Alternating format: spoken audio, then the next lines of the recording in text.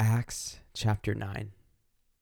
Meanwhile, Saul was still breathing out murderous threats against the Lord's disciples.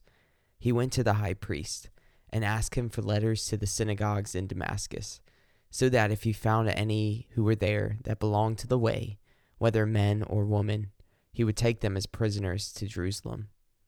As he neared Damascus on his journey, suddenly a light from heaven flashed around him. He fell to the ground and heard a voice say to him, "Saul, Saul, why do you persecute me?" "Who are you, Lord?" Saul asked. "I am Jesus, whom you are persecuting," he replied. "Now get up and go into the city, and you will be told what you must do." The men traveling with Saul stood there speechless. They heard the sound, but they did not see anyone. Saul got up from the ground, but when he opened his eyes, he could see nothing. So they led him by the hand into Damascus. For 3 days he was blind, and he did not eat or drink anything. In Damascus, there was a disciple named Ananias. The Lord called to him in a vision, "Ananias." "Yes, Lord," he answered. The Lord told him, "Go to the house of Judas on Straight Street and ask for a man from Tarsus named Saul, for he is praying. In a vision, he has seen a man named Ananias come and place his hands on him to restore his sight." "Lord," Ananias answered, "I have heard many reports about this man and all the harm he has done to your holy people in Jerusalem, and he has come here with authority from the chief priest to arrest all who call on your name." But the Lord said to Ananias, "Go. This man is my chosen instrument to proclaim my name to the Gentiles and their kings and to the people of Israel. I will show him how much he has to suffer for my name." Then Ananias went to the house and entered it. Placing his hands on Saul, he said, "Brother Saul, the Lord Jesus, who appeared to you on the road as you were coming here, has sent me so that you may see again and be filled with the Holy Spirit." Immediately, something like scales fell from Saul's eyes, and he could see again. He got up, was baptized, and after taking some food, he regained his strength. Sometimes when I sit down to do one of these episodes of the podcast, I will sit down and I'll spend time, sometimes hours, just speaking and trying to do my best to communicate what I feel like the Lord's put on my heart to share for that specific week. And there's times where either during or after I'll spend time doing it, but then I just will feel a lack of peace about what it is that was said. And during those times, I would just scrap everything that was said and just kind of say, "All right, Lord, I trust that there was something that I needed to say that wasn't said. And so I'm just going to kind of wait upon you in order to feel that peace again before sharing this week's episode." And if you've followed this podcast before, then you know this has happened before. And so personally, it's nothing really crazy. I mean, there's a time commitment. As of right now, I'm recording this like 1:30 in the morning. So that kind of stinks, but I'm really not bummed whenever this happens because I know that the Lord has shown up over and over and over and over again. Just every single time that I feel like he tells me to wait and to just kind of just give it some time and then speak, that he always blesses it. It's always something that I'm just amazed of, like, wow, God, that is totally you. That is not me. And that happened today as I was recording this podcast. And in between that time, the Lord just kind of highlighted to me just the whole idea of weakness. And this passage here in Acts 9 kind of came to my mind as I was just thinking about weakness. And it's interesting to me that before Saul, who eventually became Paul and the author of 3/4 of the New Testament, before Saul was able to experience Christ and experience the fullness of life that was offered to him, he had to be made weak. Before this passage in Acts 9, you see that Saul was kind of the top of the Pharisees, a religious sect of Jews, because these were the people that were like super close to God.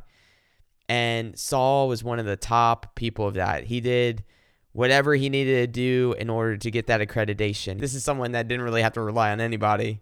He kind of had everything. If anything, you see in this passage that Saul had people that were traveling with him that were kind of like his, servants. Paul turns to the people that were supposed to be there to just kind of assist and help him. He turns to them, and now he has to be helped. He turns to them, and he's saying, look, I can't see. And these people don't really know what happened. And so the men lead them into the same city that he once was going with a different intent. But now his intent has changed because the Lord made him weak. So now he's there. And instead of delivering a letter for the way to be persecuted, he's there and he is vulnerable. He is in need and he is weak. And through that, the Lord speaks to a man named Ananias, one of the people that were a part of the way, the same group of people that Saul was going to not only capture and throw into prison, but to persecute.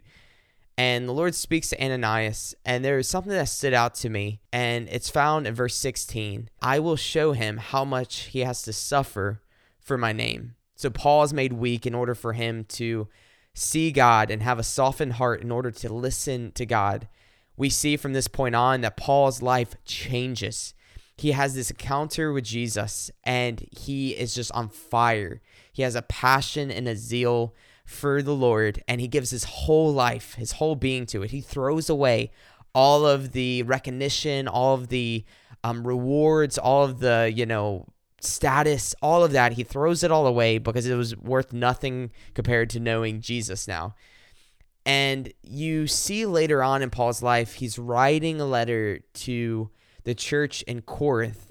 Out of all of the churches that he ministered, there's commentators that say that this was one of the highest concentration of false prophets and people that were attacking Paul, not only just through his character, but just attacking his credibility. And this is what Paul writes in 2 Corinthians chapter 11, starting with verse 1. I hope you will put up with a little more of my foolishness. Please bear with me. For I am jealous for you with the jealousy of God himself. I promised you as a pure bride to one husband, Christ. But I fear that somehow your pure and undivided devotion to Christ will be corrupted, just as Eve was deceived by the cunning ways of the serpent. You happily put up with whatever anyone tells you, even if they preach a different Jesus than the one we preach, or a different kind of spirit than the one you received, or a different kind of gospel than the one you believed. But I don't consider myself inferior in any way to these so-called super apostles who teach such things. I may be unskilled as a speaker, but I am not lacking in knowledge. We have made this clear to you in every possible way. Was I wrong when I humbled myself and honored you by preaching God's good news to you without expecting anything in return? I robbed other churches by accepting their contributions so I can serve you at no cost. And when I was with you and didn't have enough to live on, I did not become a financial burden to anyone. For the brothers who came from Macedonia brought me all that I needed. I have never been a burden to you, and I never will be. As surely as the truth of Christ is in me, no one in all of Greece will ever stop me from boasting about this. Why? Because I don't love you? God knows that I do. But I will continue doing what I have always done. This will undercut those who are looking for an opportunity to boast that their work is just like ours. These people are false apostles. They are deceitful workers who disguise themselves as apostles of Christ. But I am not surprised. Even Satan disguises himself as an angel of light. So it is no wonder that his servants also disguise themselves as a servant of righteousness. In the end, they will get the punishment their wicked deeds deserve. Verse 16. Again, I say, don't think that I am a fool to talk like this. But even if you do, listen to me as you would a foolish person, while I boast a little.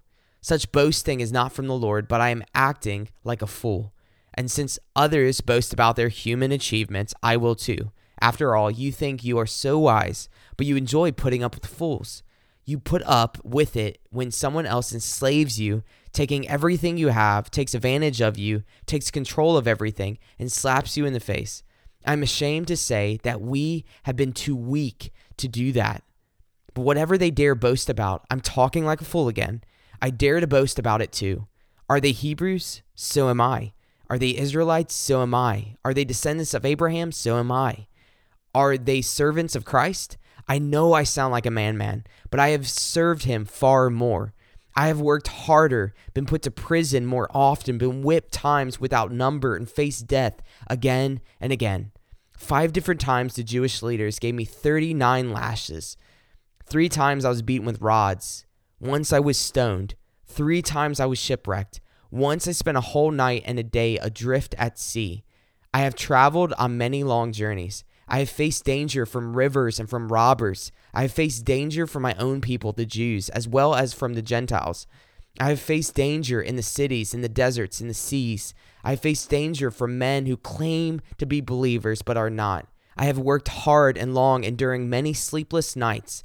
I have been hungry and thirsty and have often gone without food. I have shivered in the cold without enough clothing to keep me warm. Then, besides all of this, I have the daily burden of my concern for all the churches. Who is weak without my feeling that weakness? Who is led astray and I do not burn with anger? If I must boast, I would rather boast about the things that show how weak I am. God, the Father of the Lord Jesus, who is worthy of eternal praise, knows that I am not lying. When I was in Damascus, the governor kept guards at the city gates to catch me. I had to be lowered in baskets through a window in the city wall to escape from him. Chapter 12, verse 1. This boasting will do no good, but I must go on. I will reluctantly tell about visions and revelations from the Lord. I was caught up in the third heaven 14 years ago. Whether I was in my body or out of my body, I don't know. Only God knows. Yes, only God knows whether I was in my body or outside my body, but I do know that I was caught up to paradise and heard things so astounding that they cannot be expressed in words, things no human is allowed to tell. That experience is worth boasting about, but I'm not going to do it. I will boast only about my weaknesses. If I wanted to boast, I would be no fool in doing so because I would be telling the truth, but I won't do it because I don't want anyone to give me credit beyond what they can see in my life or have heard in my message, even though I have received such wonderful revelations from God. So to keep me from becoming proud, I was given a thorn in my flesh, a messenger from Satan to torment me and to keep me from becoming proud. 3 times I begged the Lord to take it away. Each time he said, my grace is all you need. My power works best in weakness. So now I am glad to boast about my weaknesses so that the power of Christ can work through me. That's why I take the pleasure in my weaknesses and in the insults, hardships, persecutions, and troubles that I suffer for Christ. When I am weak, then I am strong. From Acts chapter 9 all the way here to 2 Corinthians chapter 11 and 12, we see such a heart change within Paul. Before the Lord made him weak, Paul was this man who just had this pomp and this arrogance, and he had all of the titles and positions to back up that pomp and that arrogance. But then the Lord makes him weak in order for him to turn to him. And as he turns to the Lord, he has his heart change, and he lives his life not for his own purpose or his own, righteousness or anything like that. But you see that Paul surrenders his life to Jesus, falls in love with Jesus, and devotes his life to telling others about Jesus, even at the cost of his own comfort, even at the cost of his own well-being. He was shipwrecked 3 times. He was flogged. He was stoned. So much stuff that Paul talked about that happened to him. And if he was just doing this for his own sake, what he's trying to say, he's saying, why would I do this? What is the purpose? What am I gaining from this? It's not even worth to boast about, because that's not what I'm after. I'm not after boasting about all of my accomplishments and all the things that I did for God. But Paul goes on to say, the only thing that I'll boast about is my weakness. And he talks about how the Lord has shown him that in his weakness, that God's power, that Christ's power is best seen. You see this in verse 9. Each time the Lord said to him in his weakness, my grace is all you need. My power works best in weakness. So now I am glad to boast about my weaknesses so that the power of Christ can work through me. That's why I take pleasure in my weaknesses and in the insults, hardships, persecutions, all the trouble that I suffer for Christ. For when I am weak, then I am strong. We see in other parts of the New Testament, Paul continuing with this idea that there is a strength in weakness. And he continues this idea when he's writing to the Philippian church in Philippians chapter 3 and verse 4. And going on a little bit in the verse, in verse 4, he says this, indeed, if others have reason for confidence in their own efforts, I have more. I was circumcised when I was 8 years old. I'm a pure-blooded citizen of Israel and a member of the tribe of Judah, a real Hebrew if there ever was one. I was a member of the Pharisees who demanded the strictest obedience to the Jewish law. I was so zealous that I harshly persecuted the church. And as far as righteousness, I obeyed the law without fault. I once thought these things were valuable, but now I consider them worthless because of what Christ has done. Yes, everything else is worthless when compared with the infinite value of knowing Christ Jesus my Lord. For his sake, I have disregarded everything else, counted it all as garbage, so that I can gain Christ and become one with him. I no longer count on my own righteousness through obeying the law. Rather, I become righteous through faith in Christ.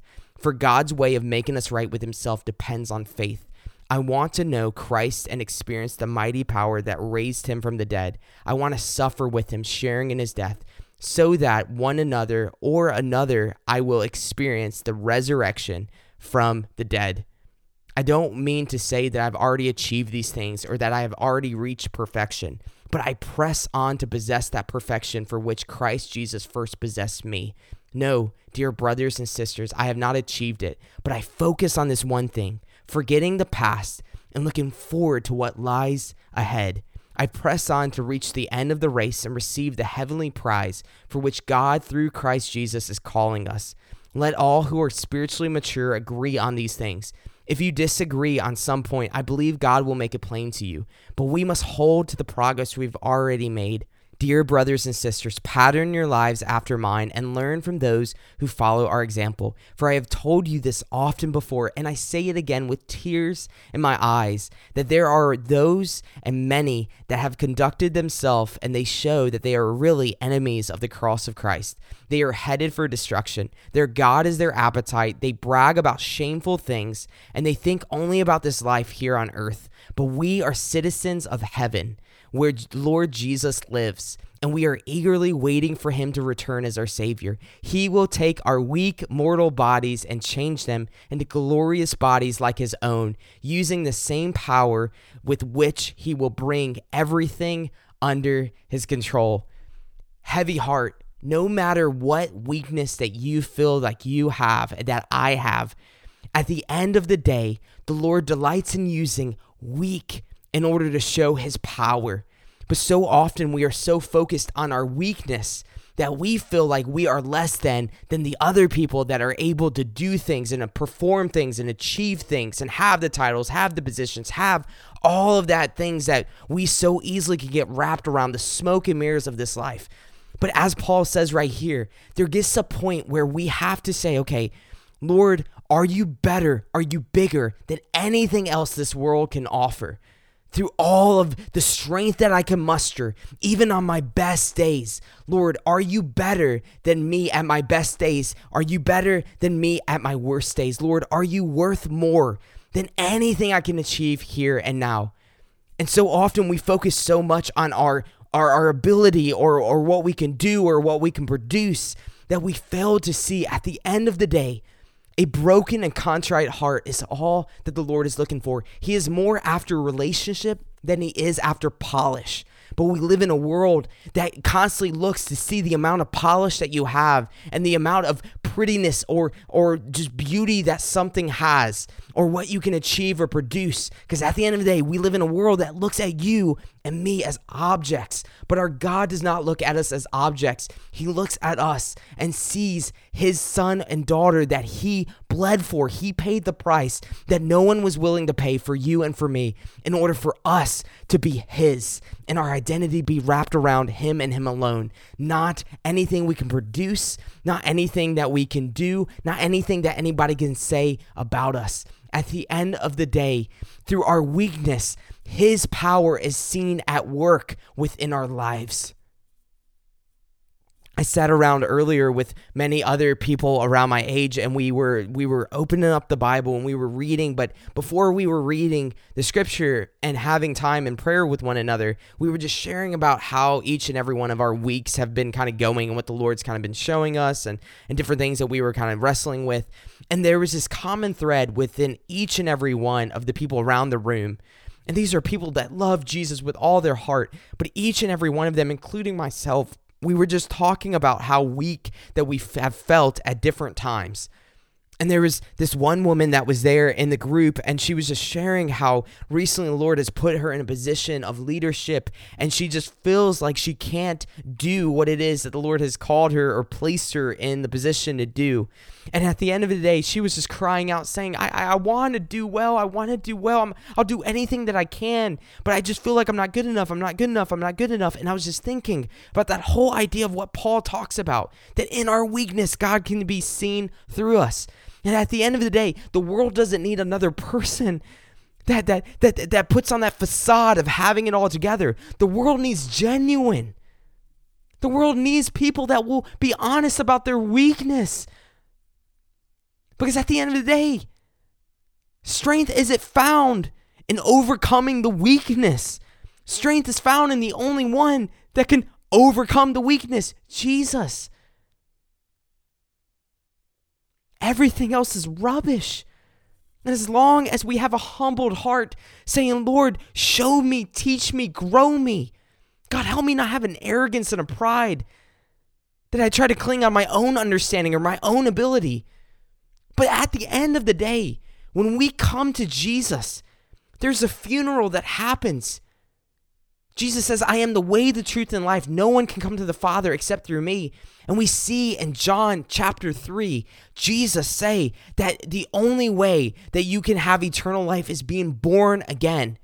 Part of being born again is admitting, Lord, I am weak on my own. I am dead in my sin and my rebellion and my hostility towards you. And Lord, I'm crying out to you because I know on the cross you defeated death so that I can have life. So Lord, in order for me to have life, as you claim in John chapter 10, verse 10, that you have not just come to give me life, but life abundantly. In order for me to have that abundant life here and now, going on to eternity, Lord, in order for me to experience life, why? Because you were the author of life and you are the defeater of death. In order for me to have life, I surrender myself because I realize on my own I am dead and I am worthless. That I cannot have a reconciled relationship with you because of my hostility, because of my sin, because of my brokenness. I'm recognizing my brokenness. I'm recognizing my weakness. And I am embracing a life wrapped around your strength, wrapped around your name, wrapped around your lordship. Jesus, you are my God. You are my creator, savior, sustainer. I turn to you like a child turns to a father or a child turns to a mother, like childlike faith. Knowing that I on my own can't lead myself, but Lord, I'm looking to you. You are the only one that can lead me. You're the only one that can forgive this debt that I owe because you have paid a price that I can never pay on my own. That's the gospel. The gospel is coming to the Lord saying, Lord, I am weak. I am nothing without you. And the beautiful thing is when we come to Jesus, we come with nothing. We come with nothing and we receive his everything. But sometimes as we grow and as we grow in Christ, we start to take on all of the giftings that God has given us and all the different places that the Lord has called us to. We start to take all that on and we forget that it is the Lord that has given us each and everything that we have. From the titles to the giftings, to the positions, to the influence. There's nothing that we have earned or gained on our own, but it is a gift from God. And we start to believe a lie that we are the ones that are shepherding or leading the charge when it comes to our gift. And yes, we are called to be good stewards of what the Lord has given us. But sometimes we get it twisted and we forget, wait a minute, Lord, it is you that gave this to me. And I don't have to have all the answers, but I just have to have a surrendered heart. Lord, teach me, show me, help me know how to steward the giftings that you've given me. I need you. And we beat ourselves up sometimes because we feel like we don't measure up or we're not good enough. And of course, there's a beautiful thing about saying, look, I know I can improve.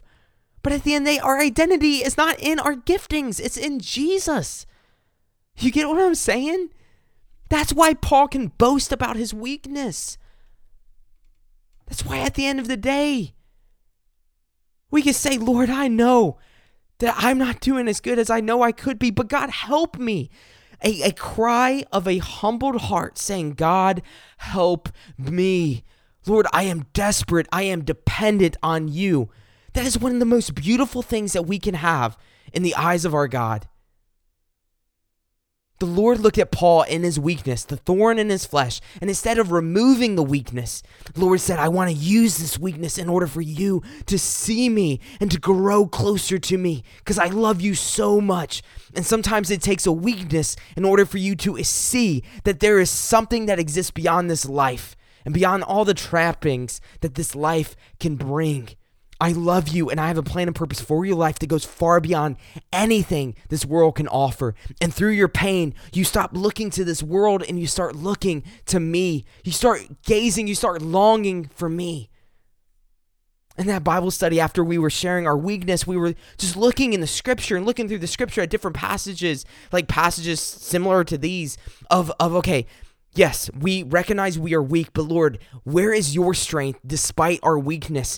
And just seeing over and over and over and over and over again, passages like 1 Corinthians 12, where Paul is writing to the Corinthian church and he's saying, look, that there are spiritual gifts, there are giftings that God has given each and every person, especially after they have surrendered to himself.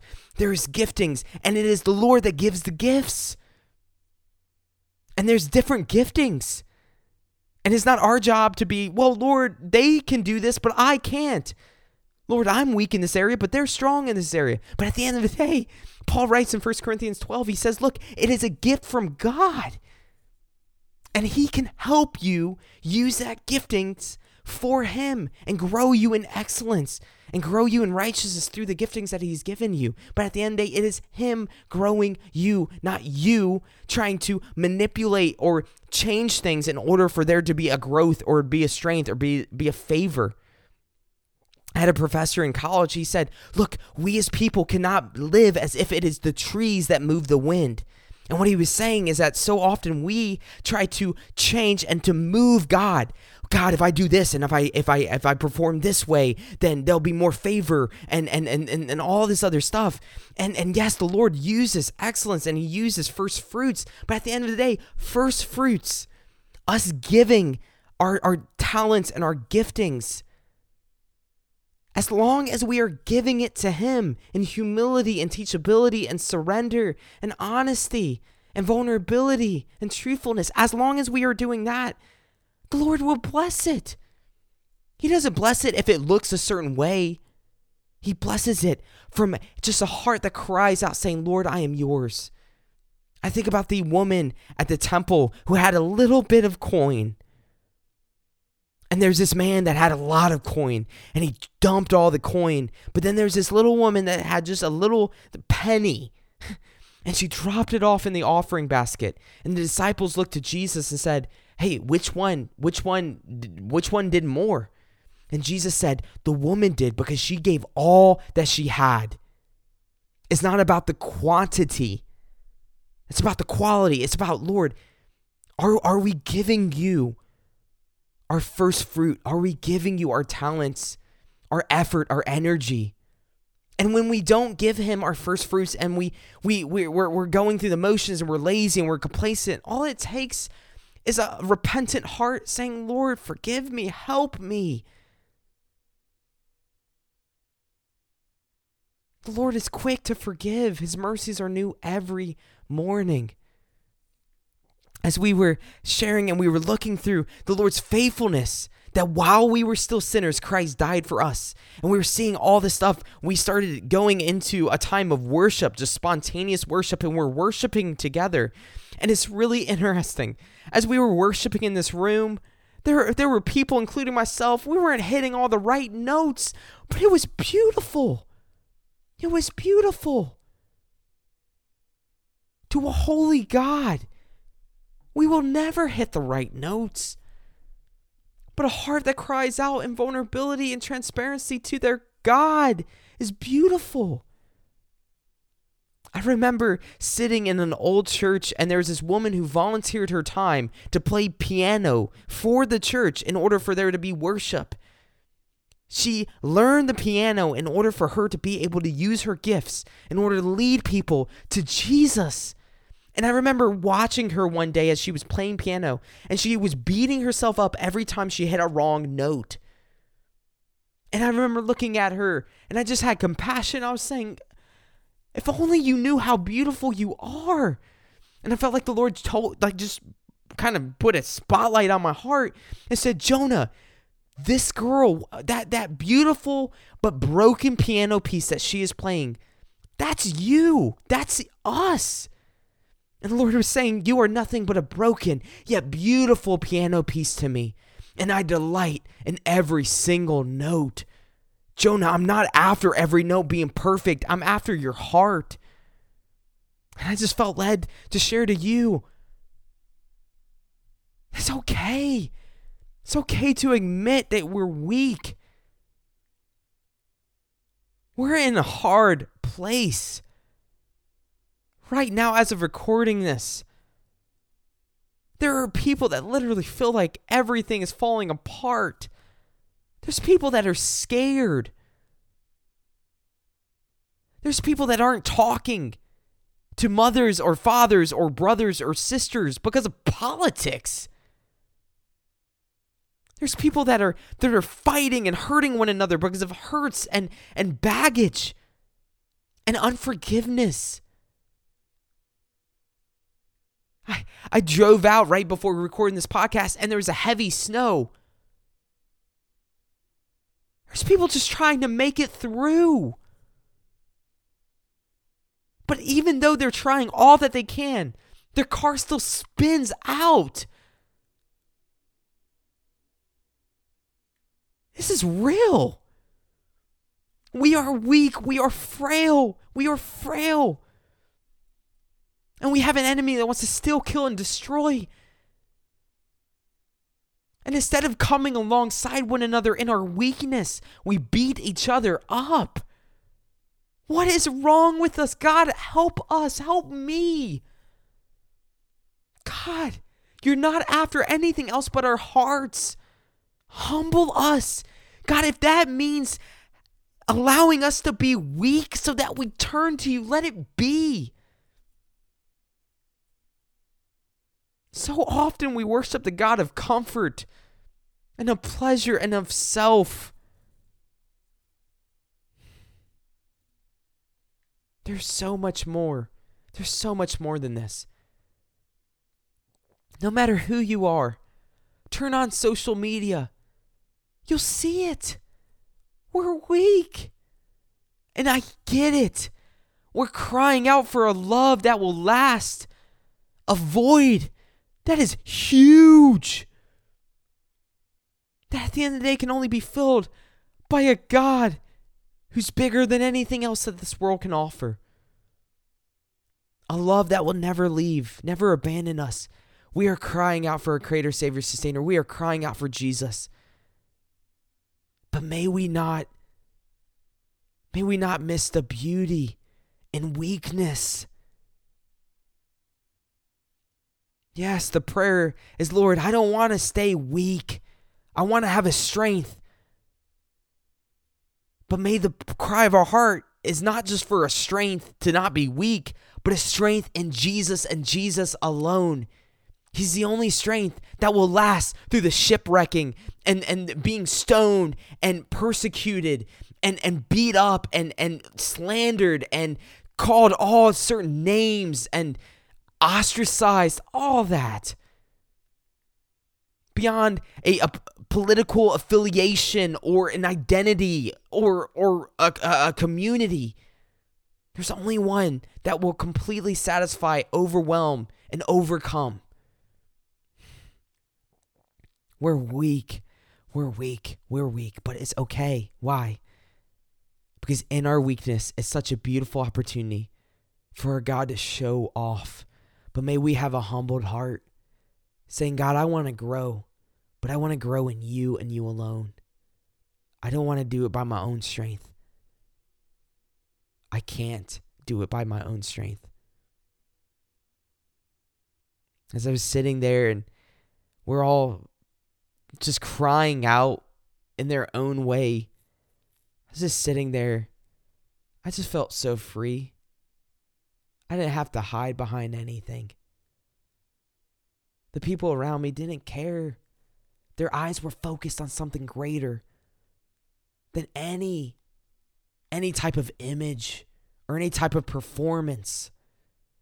We were focused. May that be our hearts always. May we be so focused on something so much greater that we stop living for the performance or the acceptance.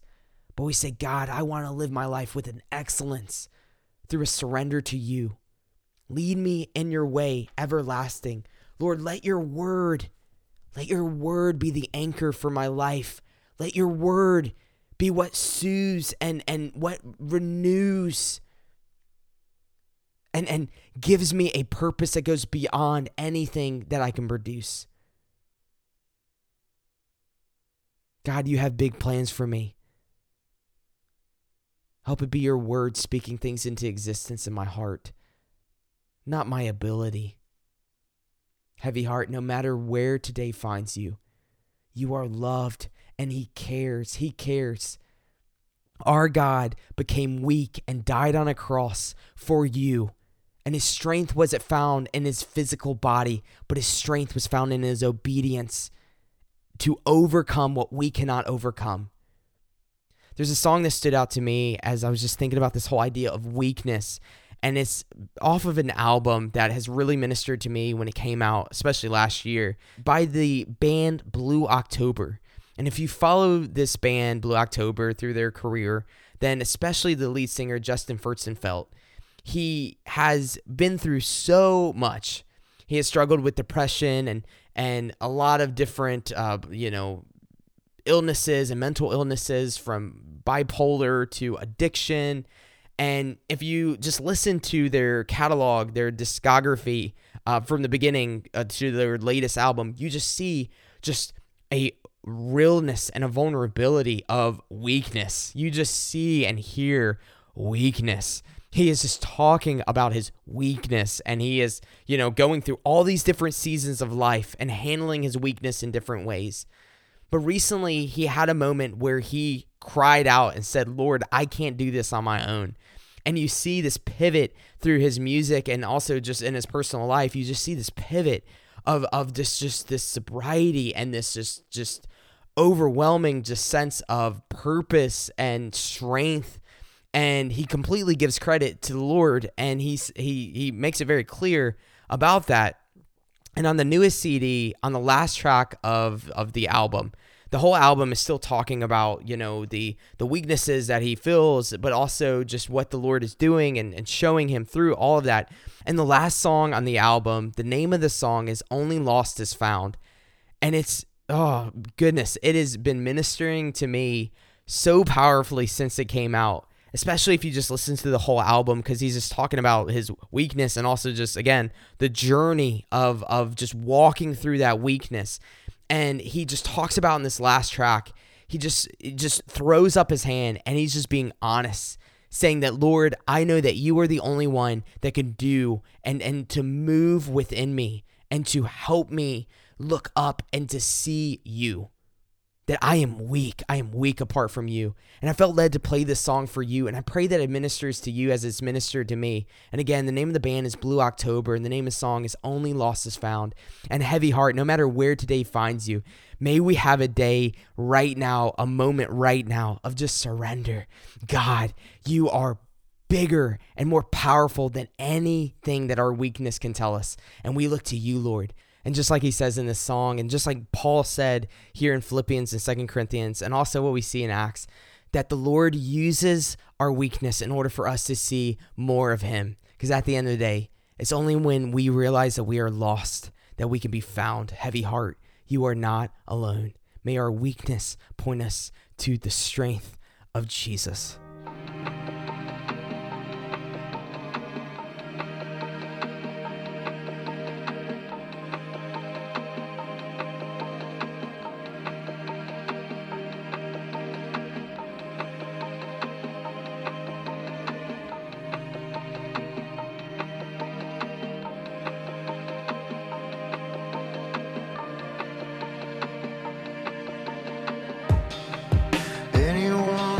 Set alarms. I come creeping like a fable, and you ask me if I'm able, and darling, but it might help if you are gone. But I've nowhere left to turn. My God is staring through the starlight at the wound hid behind my cheek, and with the look of my birthday peak, and I'll stay and live here in the dark. Oh, against the ground, way beneath the earth that goes around. I'll climb the wall if I am able to, but only lost is found. Oh, sedated kind of love, it's a lonely miracle. I stand until I don't believe my eyes. I found the light above. I've lifted all I can, so I turn to the page of our connection. I need you here with me. I'm willing, I'm kneeling, a place where I belong. Pain, the worst is finally gone. Way beyond the signals. Hey, I know you're used to suffering, but love will take some time. Oh,